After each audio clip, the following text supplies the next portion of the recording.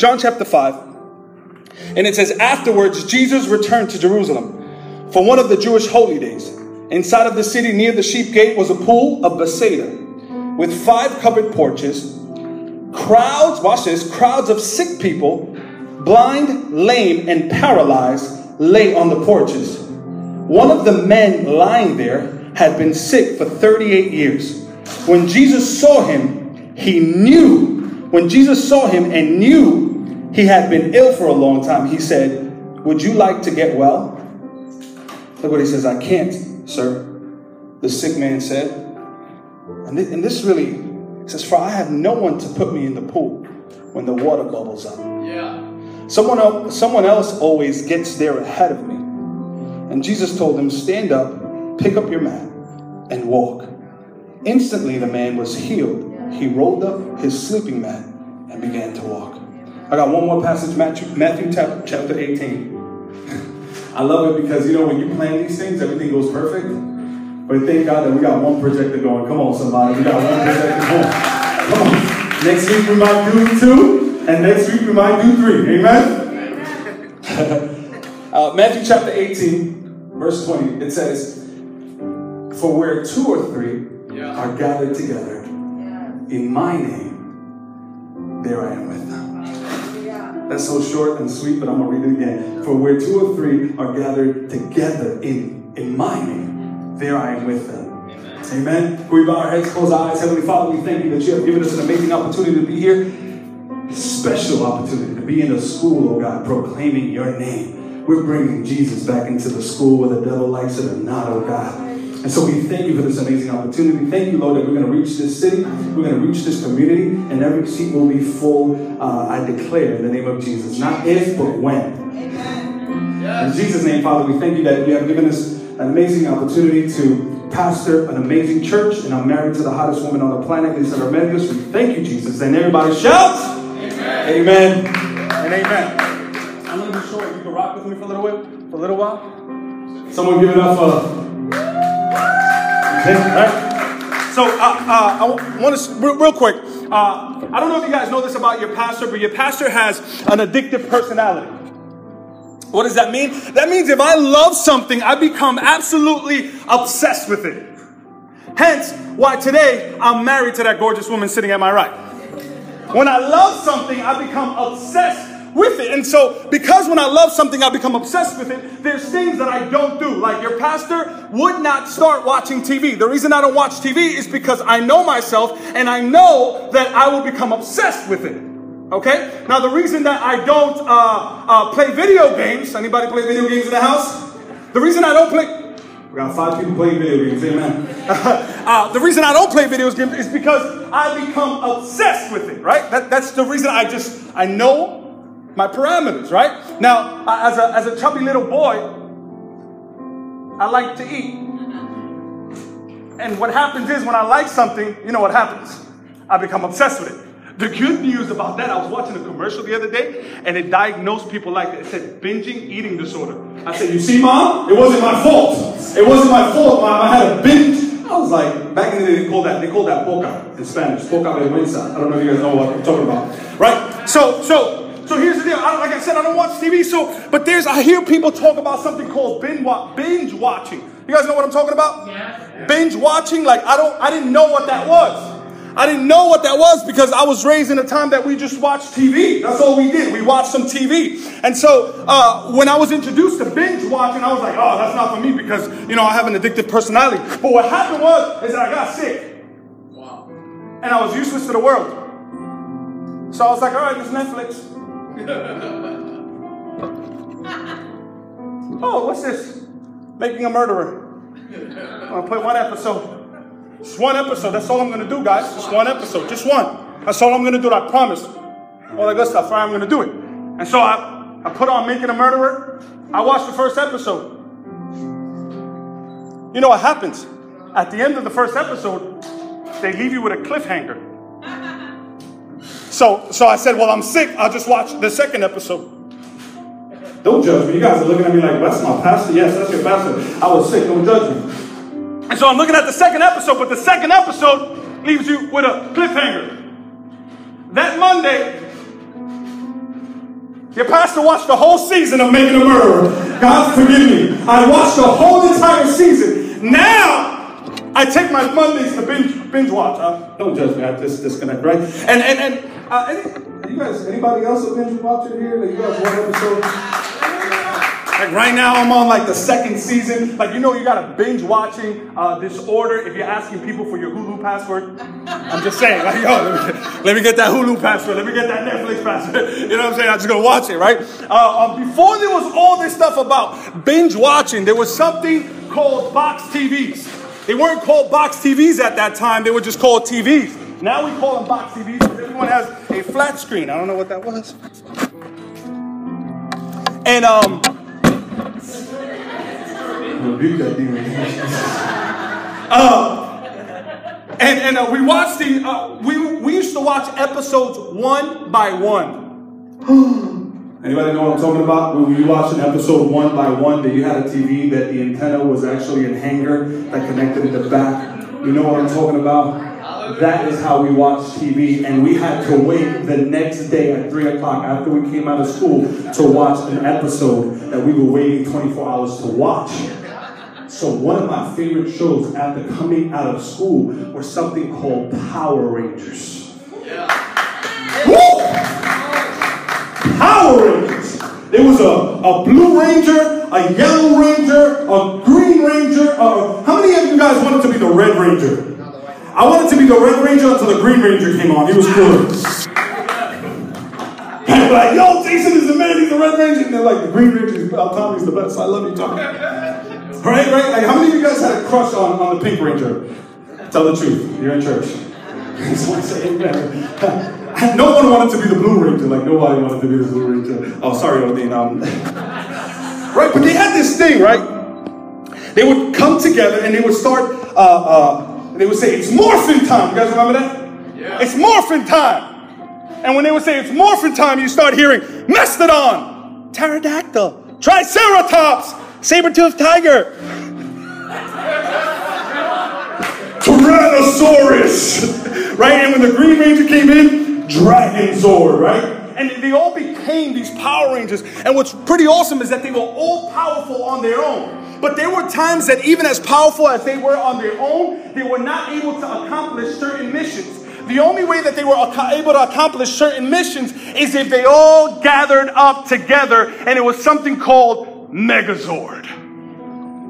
I'm like goofing everybody out, right? Like, there was something called Megazord, and they would come together and become this huge transformer, and they were able to overcome and stop the evil villain. I think her name was Rita, right?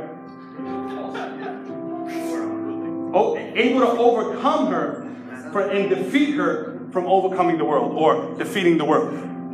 Now, I think this is a great picture of what the church of God ought to look like.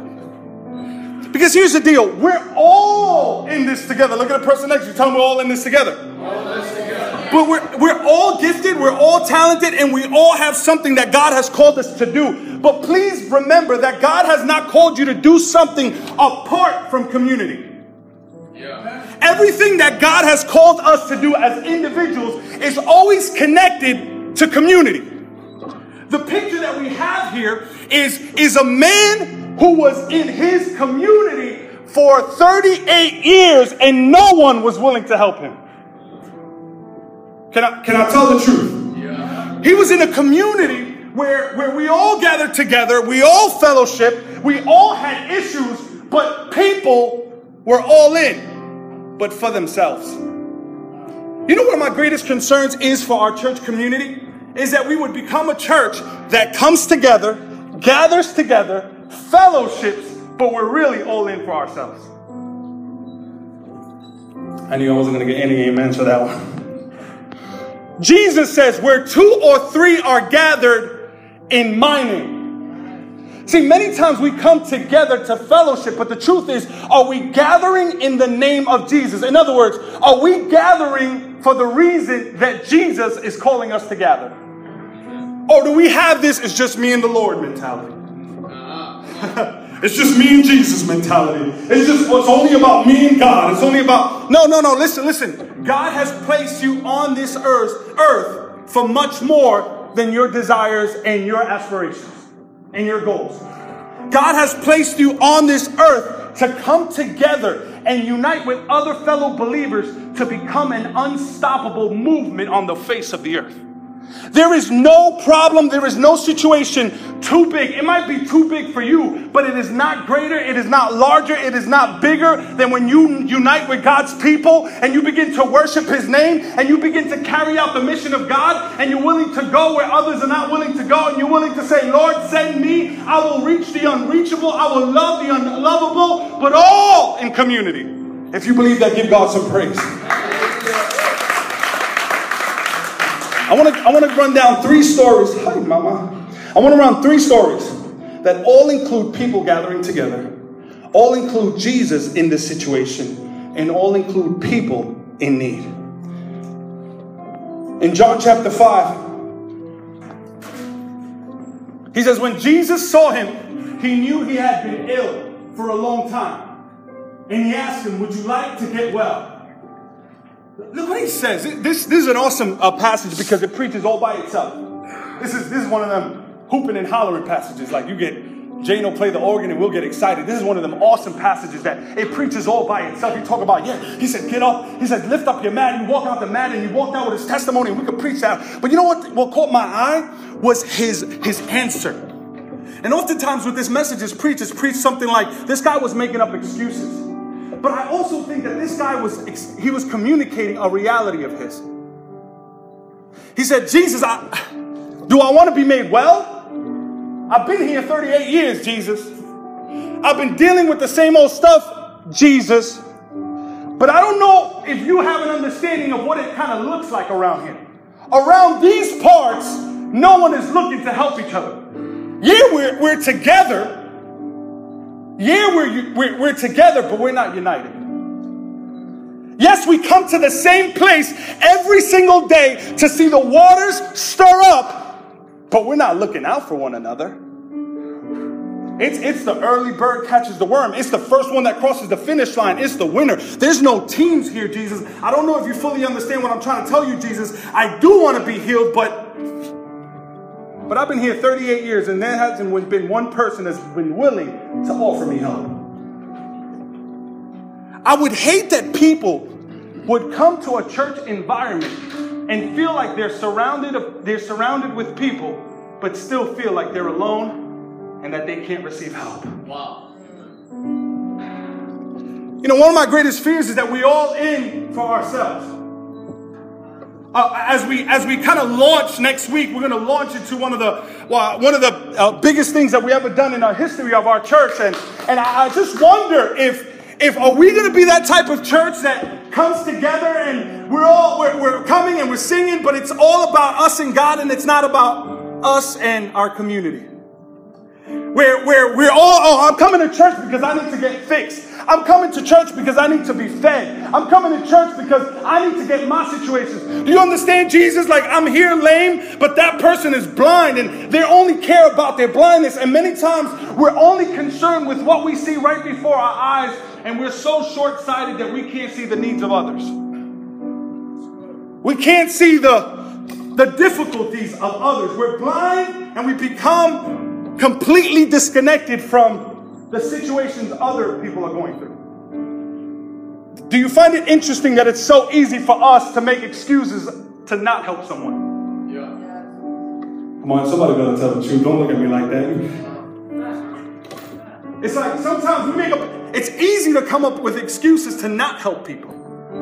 No, I just can't right now. I would love to help them, but I'm going through my own mess. I would love to help them. I would love to give them some help, but I got my own marriage to worry about. I got my own finances to worry about. I got my own job situation to worry about. I got my own struggles to worry about. And we become so self-absorbed and so consumed with the things that we're going through that we don't see the big picture of what God is trying to do all around us. Woo! The question is, are you all in?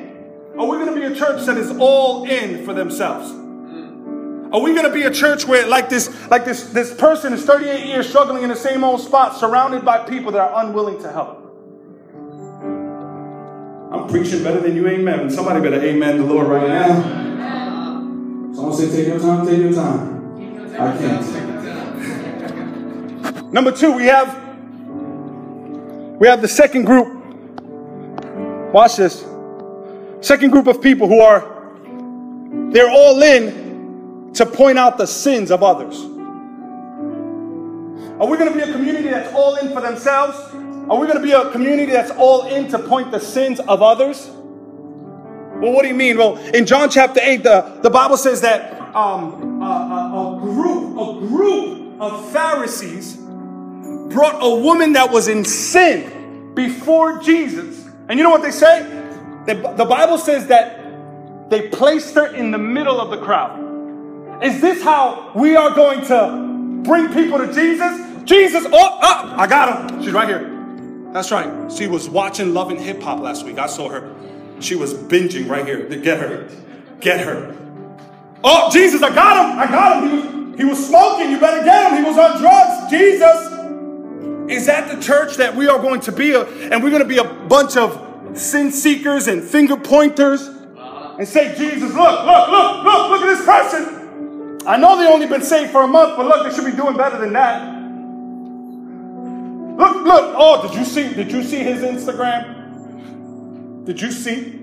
He liked Shaquina's picture. Someone say, who's Shaquina? I don't know. Did you see what he wrote on Instagram? Did you see what he wrote on his Twitter? Did you see what he wrote on Facebook? Is that the type of church community that we're going to be? That we're going to see people that sin differently from us and highlight their sin over ours? Woo! Well, look at the way they sin. Here's the truth. There's no difference between your sin and someone else's sin. You just sin differently. For all have sinned and come short of the glory of God. And the Bible says that he looks at her and he says, this is Jesus' response. I love classic Jesus. He's just like, first of all, Jesus doesn't lose his mind. Jesus was like, good job, Fernando. Good job. He says, he doesn't even pay attention to them. They have to ask him again. And then he says, if you're without sin, go for it. Yeah, go for it. They're like this. This is their posture. He goes, if you're without sin, go for it. Have a field day. Go ahead. Stone her. The Bible says that from the oldest to the youngest, they began dropping their rocks. I wonder sometimes if it's because the older you get to realize how much you have sinned in life, and if you're trying to condemn someone, you can't look at yourself and say, I'm sinless. Because she might have been an adulterer, but you have maybe committed adultery in your mind several times, and to God, it's all the same. So we're going to be a community that's all about the standard. Or we're going to be a community that we have to screen people. No, our church is not about believing or behaving before you belong. Our church is, hey, come to this church family and belong. And we believe that when you feel like you belong, and once you feel like you're part of this church community, then you would start to believe. And when you start to believe, then you would start to behave. It's not behave, believe, and then belong. No, we don't raise a standard, or we don't raise a wall too high and say you got to climb that wall before you can feel like you belong to this church community. Amen. My desire is that as people walking through those doors, they would encounter the love of God. They would encounter the grace of God even before they hear the message. That as they walk through those doors, they will experience a love so big that it would include all sinners, all atheists, all drug addicts, all adulterers, all marriages that are struggling. Everyone is included. Yes. Everyone belongs. Everyone is welcome. Amen. I believe that is the mark for Kuhau, for Christ-centered house of worship, where people come to.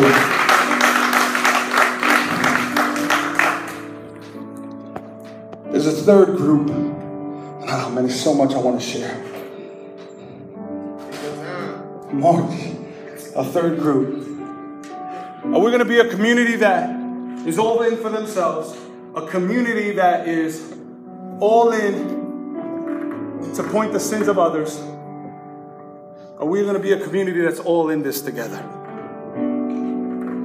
What does it look like for Kuhau to be all in? It looks something like Mark chapter 2. The Bible says that there was a lame man, similar to the lame man that was 38 years in the front of the pool of Bethesda.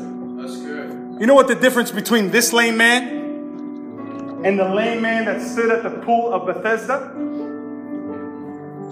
is that this man was around a community that was willing to look beyond their situation and help someone else.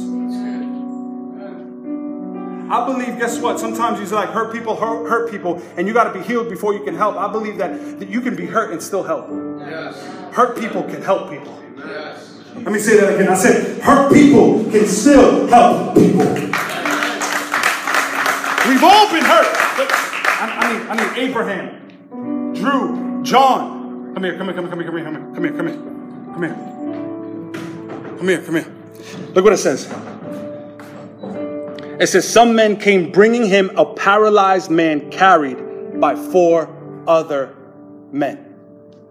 These guys had their own lives. I need 2 more people. Raul, come here. Joey. These guys had their own situations. I need you to lay on the floor for a second, John. You're the heaviest. No. This man was lame. This man could not get to Jesus. Raul, can you try to pick him up off the floor?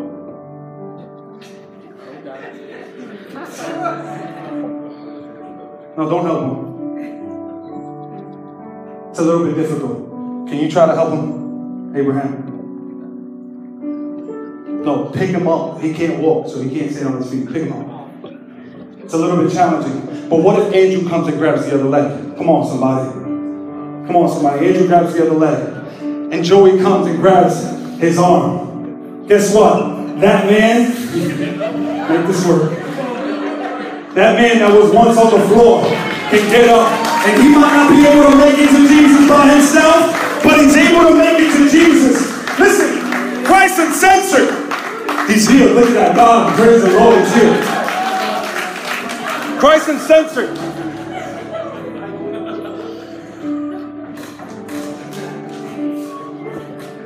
We're going to have a whole lot of people that walk in through those doors and are spiritually lame. Just because they're walking on their 2 feet does not mean that they are not lame. Yes. That they're paralyzed spiritually, that they can't make it to Jesus. But guess what? Look what Jesus does. They don't bring them to Jesus to deal with their sin. They bring them to Jesus because they know Jesus has the answer to whatever it is. I'm not trying to discover what it is you need to come to Jesus for. I know that if I bring you to Jesus, Jesus will begin to explore what it is that you need from him. I'm not looking to expose people's sin before Jesus. I'm looking to expose Jesus to people. Woo! I'm not looking to expose people's sin to Jesus, but I'm looking to expose Jesus to sinners. Come on, somebody. And Jesus looks at this lame man and he says, your sins are forgiven. Hold on a second. He didn't come for his sins. That's the thing about Jesus. That when you bring people to Jesus, he deals with what you need. I don't need to play the middleman and say, okay, here's the sin. No, come to Jesus and Jesus will deal with your sin. Come to Jesus and he will deal with your needs. Come to Jesus and he will deal with your desires. Come to Jesus and he will deal with your wants. What does it look like for Christ Uncensored to be all in? It looks like this. We're all in this together. It looks something like Mark chapter 2, where people are willing to bring the weaker vessels and those that can't and those that won't. And guess what? This guy may have not even wanted to. They're going to be up like, come on, get off of me. Nah, we're going to come. we're going to Jesus, my friend. Pray that this community would look something like Mark chapter 2 and say, hey, brother, I'm not going to try to discover and investigate your personal life before I bring you to Jesus. I will bring you to Jesus, and Jesus will begin to do something inside you that I cannot do myself. Because the truth is, I can only see you from the outside in, but Jesus sees you from the inside out. Yes. Listen, I played the Christian game for far too long. I played the game, and I knew how to play the part. And on the outside, I looked real nice and polished, and no one knew that I was going through some stuff. But inside, I was destroyed. Inside, I was a mess. Inside, I was addicted to stuff. It was only until Jesus dealt with me on the inside, not on the outside. I've been to churches where they deal with you on the outside, but it's only God that can deal with you on the inside. And when God deals with you on the inside, guess what? The outside is just a benefit. The outside is just a byproduct of what God is doing on the inside. If you believe that, give God some praise all over this room. I'm going to ask you to get up on your feet.